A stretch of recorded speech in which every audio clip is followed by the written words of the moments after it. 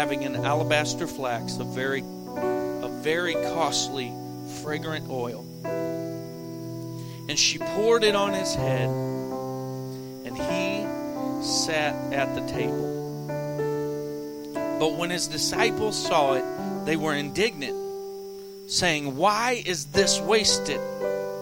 For this fragrant oil might have been sold for much and given to the poor." But when Jesus was aware of it, he said to them, "Why do you trouble the woman? For she has done a good work for me. For you have the poor with you always, but me you do not have always. For in pouring this fragrant oil on my body, she did it for my burial. Assuredly, I say unto you, wherever the gospel is preached in the whole world, what this woman has done will also be told, a memorial to her." We all know the story. Mary took the costly ointment. Mary took the oil of fragrance. Many believe it was at least 1 year's wages, if not more, worth of oil. And she took it, and we know the symbolisms. She took it and she didn't just, this was enough oil that if she would have opened the oil up, if she would have just opened it up, just the fragrance would have begun to fill the room. I can tell you right now, I just opened this oil up and I can smell it. But it's not strong enough to fill the room. Sister Mindy, you don't smell it. But I smell it.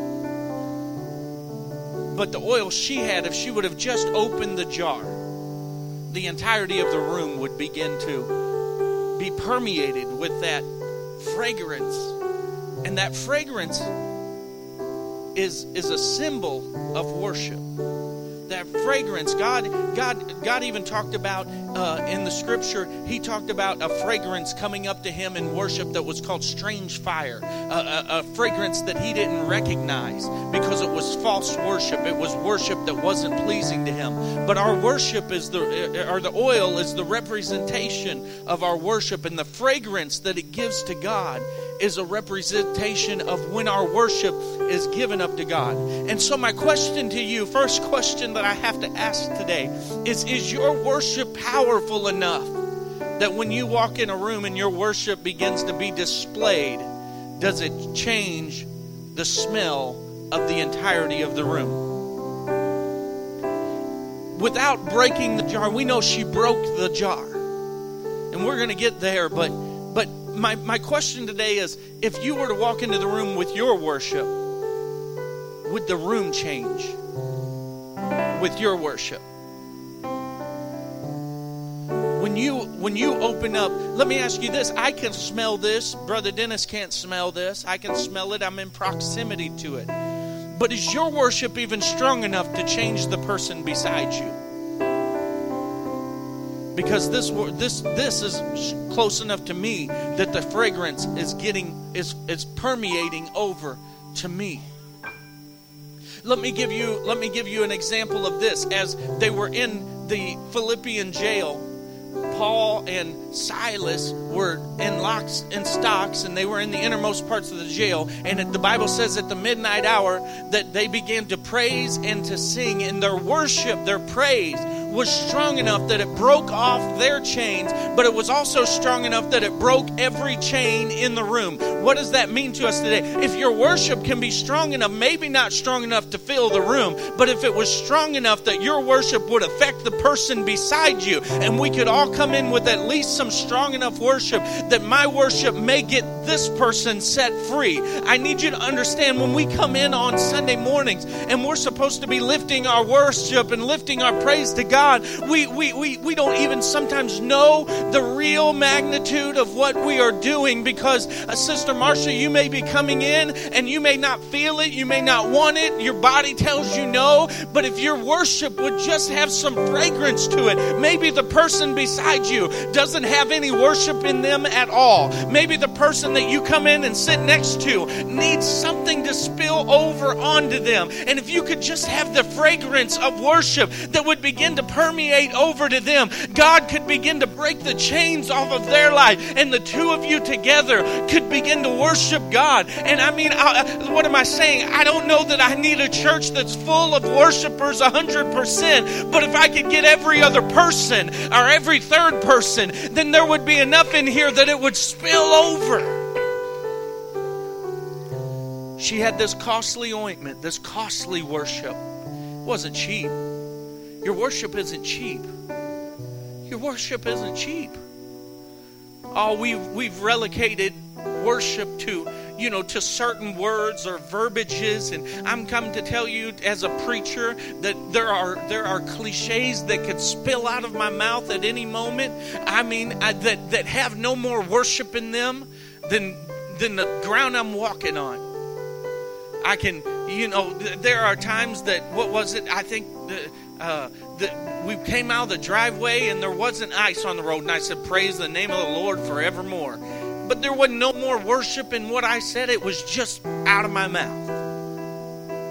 And we come in week after week and we can sing the lyric of the song. We can say whatever, but if it's not bound up in a costly worship, if it's not got value, if it's not got value to you, it's not worship. She took that jar and it was costly, and she said, you know what? I'm in the presence not of a king, not of a ruler. I'm not in the presence of a governor. I'm not in the presence of just some cool somebody. I mean, if we had different ones walk into church today, we make a big to-do out of whoever and whatever. And I was talking about, for those of you who don't know, April 13th, we're going to have a Southern Gospel music concert here at the church, and it's going to be 3 or 4 different Southern Gospel groups, and we're going to have a good time. And I said, if that thing goes over good, the next year I'm going to call Jason Crabb up, and I'm going to try and get Jason Crabb to come to our church and sing for us. And Sister Valerie said to me, she said, well, I don't know where you're going to sit, or was it Marcia? Whichever one it was. She said, I don't know where you're going to sit, everybody, because if everybody hears that Jason Crabb's coming, then the place is going to be full, and we're not going to have room enough to sit everybody, and that's probably true. But if Jason Crabb were to come into the house, I know there are several people who have their fake alabaster that they can come in and say, now Jason Crabb's in the house, now I can worship. Or if the president were to walk in the room, all of a sudden some of us would show some special reverence for, and we ought to. I need you to understand. We ought to give reverence. We ought to give respect to those who are over us in the world and those who are over us even in the Lord. But I've come to tell you, she recognized something. She said, I'm not just in the presence of a governor or a president or even a famous singer. I'm not in the presence of just not even the most famous of all famous people. She said, I am in the presence of the King of Kings and Lord of Lords. And so she said, you know what? I don't think I'll ever have an opportunity like I have right now to give this out. And can you imagine? She had this costly thing, and here's the thing. The devil wants to make us feel like we need to divvy this out because it's costly. That we need to conserve this. But I would that the church would recognize that when we get in the presence of God, when we have an opportunity, like the woman who needed to touch the hem of his garment, she said, I just got to get to him. I don't know how I got to get to him. If I have to be a bulldozer, there ain't nobody going to stand in my way. Nothing's going to stop me from my blessing. And some people see that as different ways. I mean, it's been preached and illustrated every kind of way. But I wonder if that woman, when she had that need to get in front of God and get a hold of God, if she wasn't just busting through the crowds. I wish I could have a bunch of people up here to illustrate it, but I'd be inflicting pain on them, so I'm not. But I mean, I wonder if she was just barreling through, just busting through and running and saying, there's the guy, the man that I need, the King of Kings is over there, the Lord of Lords is here, and I just gotta touch him. And some people see it differently, but I kind of see her doing like this dive for the end zone kind of thing, where this is really how I see the story. She's trying to get to Jesus, and let me tell you, it's hard to get to him, but but I see her just running and making that like full-length dive and just barely touching the hem of his garment. And virtue came out of him. And he recognized that even now kind of faith. He recognized that little mustard seed. He recognized that there was somebody that got a hold of me. They recognized that I was in the house and they got a hold of me, and she wasn't letting anything get in the way. And I'm telling you, this woman came with her alabaster jar, and she didn't let the devil say, you need to worship in moderation. Everything's good in moderation. You need to just, the scripture says to live in moderation and do everything, don't get crazy about anything. You don't need to act that way. And I'm telling you, there's a whole movement throughout the world and the church that says you don't need your worship to be boisterous. You don't need to be loud. God's not deaf. And you don't need to do this and you don't need to do that. You've got costly, fragrant oil. Your worship is valuable and you don't need to waste it. You don't want to waste it on just one service, because what happens if God wants to move later? She said, I don't care about later. All I know is I'm in the presence of God right now. We think this is our mentality. We think, well, if I don't get my blessing this week, there'll be church again next week, Lord willing, and the creek don't rise and there won't come an ice storm. There's going to be church, and I'll have another opportunity. And if I don't get it then, if I refuse to break out my alabaster jar and use what's expensive to me then, and I don't receive from God, then there'll be another service next week. So that's okay. I'll have my opportunity later. And that is exactly what they said before the floodwaters came for Noah.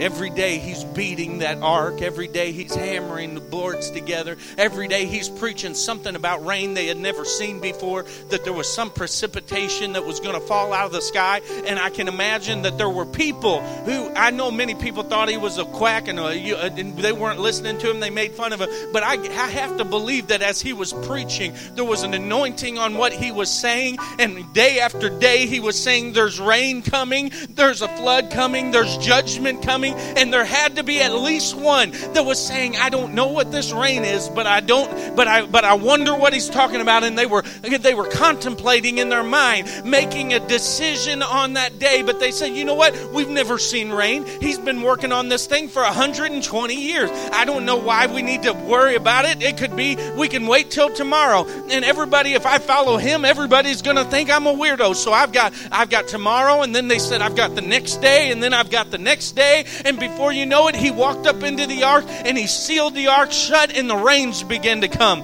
And then all of a sudden it was too late. And I've come to tell you, I don't mean to preach an end times kind of in your face message this morning, but you can't just sit there and say every day, I'll wait till next week to get a blessing. I'll wait till next week to pour out my worship. I'll wait till next week to recognize that I'm in the presence of deity. I'm in the presence of the King of Kings, because one of these days you're going to be one day too late. My mom used to sing a song that said, I never thought I'd see the day when you'd come to kneel and pray. I never thought that I would see the church house filled to capacity. When outside the door there's more who have never come before. Oh, what a shame Jesus came one day before. You came one day too late. Only one day too late. Jesus came and you've been left behind to wait. Yesterday you couldn't find time for Jesus on your mind. Oh, how sad the fate you found the time. One day too late.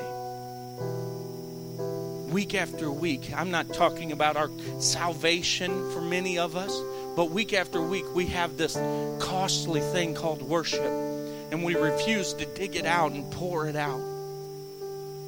We don't even want to open the jar because it's so costly. It's like that special car that you buy that you never get out of the garage. I'm never going to have a car that I can't drive. Kind of an oxymoron. Why would you do this? You have this thing called worship, and every week we come into this place and we are in the presence of deity. But you say, well, Brother Paul, I can't tell he's here. You know why? Because you haven't opened your jar. I can't tell he's here. There's no moving. I don't feel the presence of the Lord. Well, you haven't opened up your alabaster jar. You haven't opened up your worship, because the scripture says that he inhabits the praises of his people. And the scripture tells us that where 2 or 3 are gathered in his name, he's in the midst of them. So the fact that you can't feel him means that you haven't gathered together in his name. I'm come to tell you, it's never on God. We act like we're waiting on God, and I've come to tell you he's waiting on us. She took that jar and she said, you know what? I recognize that I may have tomorrow. You know, there are different speculations on who this woman was. There's different schools of thoughts on who this woman was. But I have it in my mind that she had seen Jesus before. And I have it in my mind that after this moment, she saw Jesus again. But she said, I'm not worried about yesterday. I'm not even worried about tomorrow. I may get to be in his presence again, but I am not putting off till tomorrow what I could do today. I'm not going to put it off. And she said, you know what? There's never a time like right now when I'm in the presence of God. And she took that thing and she broke it. She busted it. She said, I don't care if I ever get to use it again. Right now, I'm in the presence of the King. Right now, I'm in the presence of deity. Right now, I'm in the presence of the Lord. And so tomorrow doesn't matter anymore. What may come in the future doesn't matter. If I don't have this smell and this ointment and this worship anymore, what would happen if we would begin to worship God like we were never going to get to worship him again?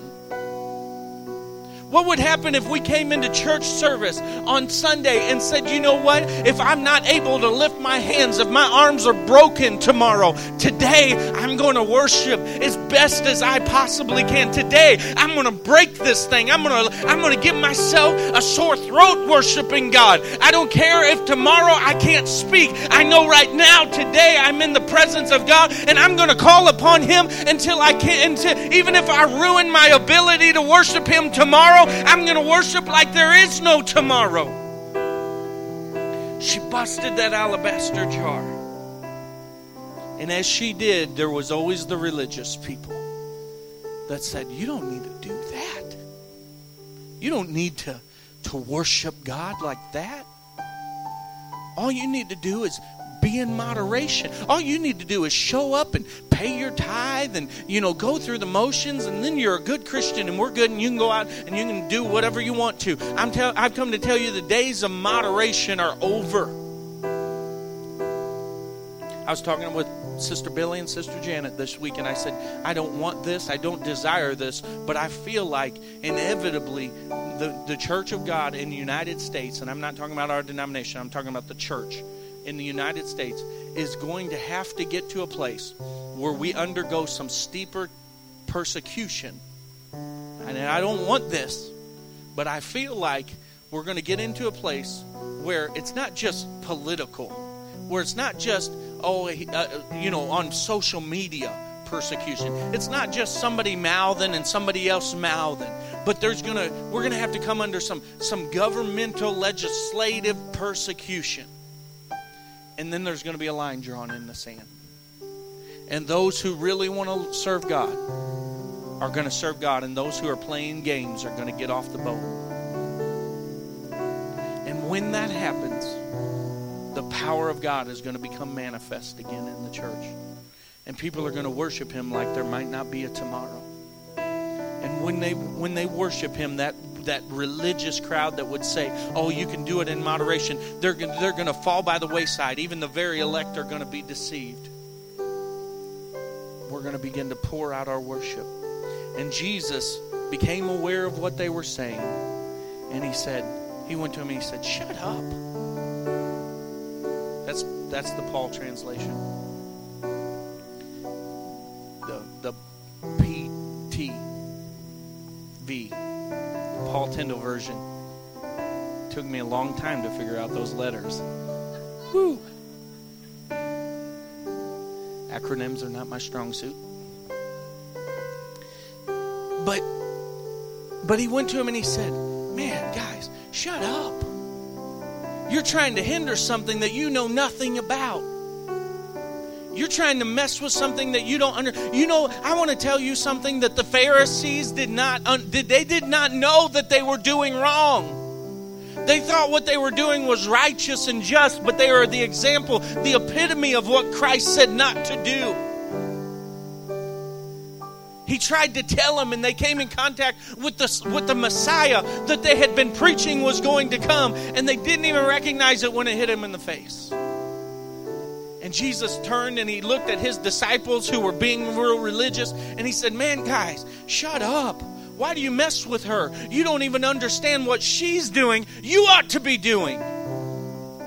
What she's doing should have been done a long time ago. You don't understand, but I'm getting ready to go to the cross. And she's anointing my body for burial. She's doing something. She's lavishing worship on me. She is changing the fragrance of my being. She is getting in my presence. And what happens, listen, this is the powerful thing about worship. Is what happens when your fragrance gets to God and God becomes engulfed in the fragrance of your worship. Then there is no difference between you and Him. And all of a sudden, you guys are breathing the same air and you're doing the same things and you become one with Christ. You become one with God. When she broke that alabaster jar and she began to let that fragrance permeate Him, it no doubt permeated her, and all of a sudden she and Lord smelled the same, and all of a sudden she and God had more in common than they had ever had before. And if we could get a hold of worship where we could get our fragrance going out to God, that this fragrance of our worship would lavish around Him, but it would also encompass us, then we would be at one with God, and no longer could the world see the difference between us and Him.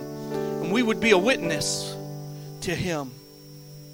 And Jesus finished up with this. He said, He said, assuredly I say unto you, wherever the gospel is preached in the whole world. You know, Jesus was telling them something. You know, the disciples thought that Jesus was going to die, resurrect, go to the clouds, and come back in their lifetime. Until they got to the end of their life, they didn't realize that Christ was waiting for a while. They all thought He was coming back in their lifetime. Christ gave them an indicator right here by His own words when He said, wherever the gospel is preached throughout the whole world, that this gospel is going to go throughout the whole world. And then He said this, wherever my word's preached, what this woman's done will be preached. What this woman's done will be told. Why? Because He's saying you can't have the gospel without worship. You can't have salvation in Christ without learning to worship Him. He said it's so important that the two from this moment on are married. From this point on, if you hear about Jesus, then you're going to have to hear about somebody worshiping Jesus. Because in order to understand, as soon as you understand that He is God, then you understand that you must worship Him. He said, wherever the gospel is preached, what this woman has done will be told as a memorial to her. Christ cared so much and recognized so much about her worship that He said it's going to be remembered of her, what she did. I wonder, is your worship memorable? Is your worship memorable? I was talking with Skeet and Norm at the house the other day, and I said, we were discussing, we were talking about types of music, and we were discussing, this type of worship or that type of worship, and traditional and contemporary, and we were discussing all these things. And I said, this is one of my desires. When we talk about the look of the church, this is one of my desires. And I don't know how to do it except for to illustrate it with you. I remember going to church when I got saved, and I'd be back here in the back talking to Brother Larry or whoever was there, and we would talk about, what was going on this week, football, the things that people talk about prior to church. And then all of a sudden, we'd be in mid-conversation, and I'd hear the first note on the piano. I didn't hear somebody come to the mic and say, check 1, 2, hey, we're going to start service, people. No, I heard the first key up of the piano. And we didn't even talk about it. Me and Brother Larry, we were having our conversation, and all of a sudden we didn't need to apologize. We stopped what we were doing. And together, normally, whoever I was talking, we walked. We ran. Because I had to get a spot at the altar. The church I grew up in, we didn't worship from the pews. We worshiped from the altars. Because we wanted to get as close to the action as we could possibly get. Nobody had to coax us. Nobody said, hey, the altar's open in case you guys want to come up. As soon as we heard the first stroke of the piano or the first strum of the guitar, we left what we were doing. I stopped mid-conversation. We didn't need to talk about it anymore. We were about to enter into the throne room. We were about to make our worship known before God. We were about to change the fragrance of the air and the atmosphere. And here was the thing. This is why it was so important. It wasn't something that I was doing. What happened was, one time I did it. I saw other people doing it, and I got up out of my seat and I began to worship. And I can guarantee you, if you would have been around me 10 or 15 years ago or even 8 years ago, no matter what church I was in, you would find me most of the time on the right side. I don't know why I go to the right side. The right side's the right side. Sorry, y'all. But I would go to the right side, and I'd get over here, and I would find myself this wall right here, because my worship wasn't for anybody else, but it was for God. And I would come into the service, and no matter what church you were in, if you came in while worship was going on, you would find Paul in the right side. Am I telling the truth? I'd be on the right side of the building, facing the right wall, and my worship was just going up before God. And sometimes I'd dance and do a jig, and sometimes I'd be here. Sometimes my face would be against the wall, but I was worshiping. I wasn't worshiping to be a spectacle. It wasn't about me. It was about getting a hold of God. Why? Because one time when I was worshiping, all of a sudden when the music was going, nobody laid hands on me, nobody touched me. My worship became a broken alabaster jar, and I got a hold of God, and He got a hold of me, and He began to speak into my life, and He began to change my heart. And the things that I used to do, I quit wanting to do, not because the preacher taught me right, not because the song was good, not even because of the lyrics of the song, but because I had broken my alabaster jar of worship, and I had touched heaven, and heaven had touched me. And I'm telling you, the reason I'm a pastor today, the reason that I preach the gospel today, it's not because of a message, it's not because of a genre, it's not because of musical styles or abilities or the ability to pray. It's not even, I've even attributed it to the praying moms and grandmas, even though they have a part in it. The reason that I have a sustainable relationship with God today is because I spent time with my face to the wall, just praising God and worshiping Him and finding how to break the alabaster jar.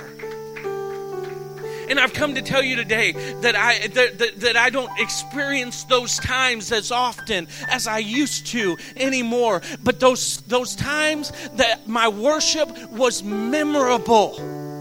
I can look back 15 years later right now and see a memorable worship experience.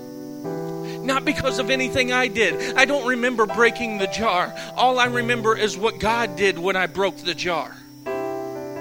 It was memorable. I can remember and I can count out to you countless times when I would be in worship and God would begin to speak to me and change my life. I remember in worship praising and praying to God and saying, God, I need someone to mentor me. I need someone to come along beside me and teach me how to be the man of God you want me to be. And the Spirit of the Lord began to speak with me and say, there is no such man to teach you. And I began to be brokenhearted in my worship. God, there's no mentor for me. Why? I poor pitiful me. And in about 5 seconds, I heard the voice of the Lord say, be that man. Because there are others who are going to come along and say, I need someone to mentor me. And if you don't do it, then I'm going to have to tell them there is no such man. And so God said, be that man. And ever since that day in my worship, I've been striving to be that man that can mentor someone else that I didn't have in my own life. Because why? Because I broke the alabaster jar and God began to speak. And the moment was memorable.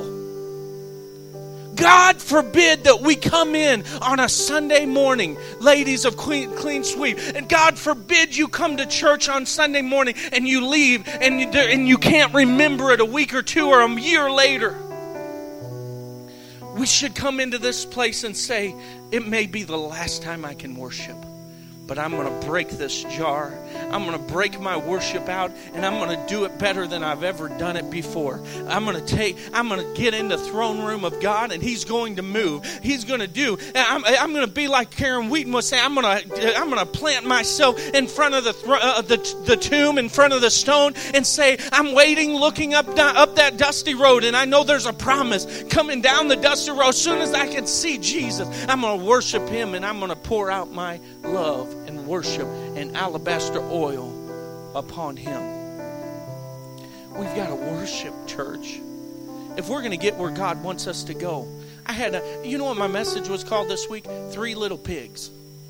It was going to be something totally different. But as we begin to say, I sing praises to your name.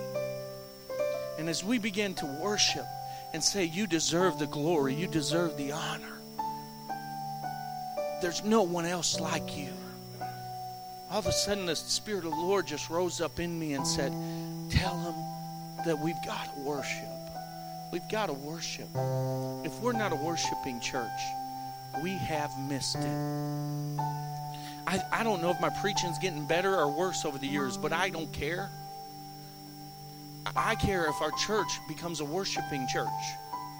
I don't care if I'm the best administrator or leader, as long as I can get people who will worship together with me.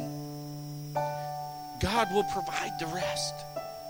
And we will fulfill the vision that God has for us if we can worship together in fellowship and in unity. Stand to your feet with me today. Worship. Here's what I want to do. No altar call. No altar call. Here's what I want to do. I want to take the next few minutes. We're going to sing, I Sing Praises to Your Name. Because one song's as good as the next if we lift up God.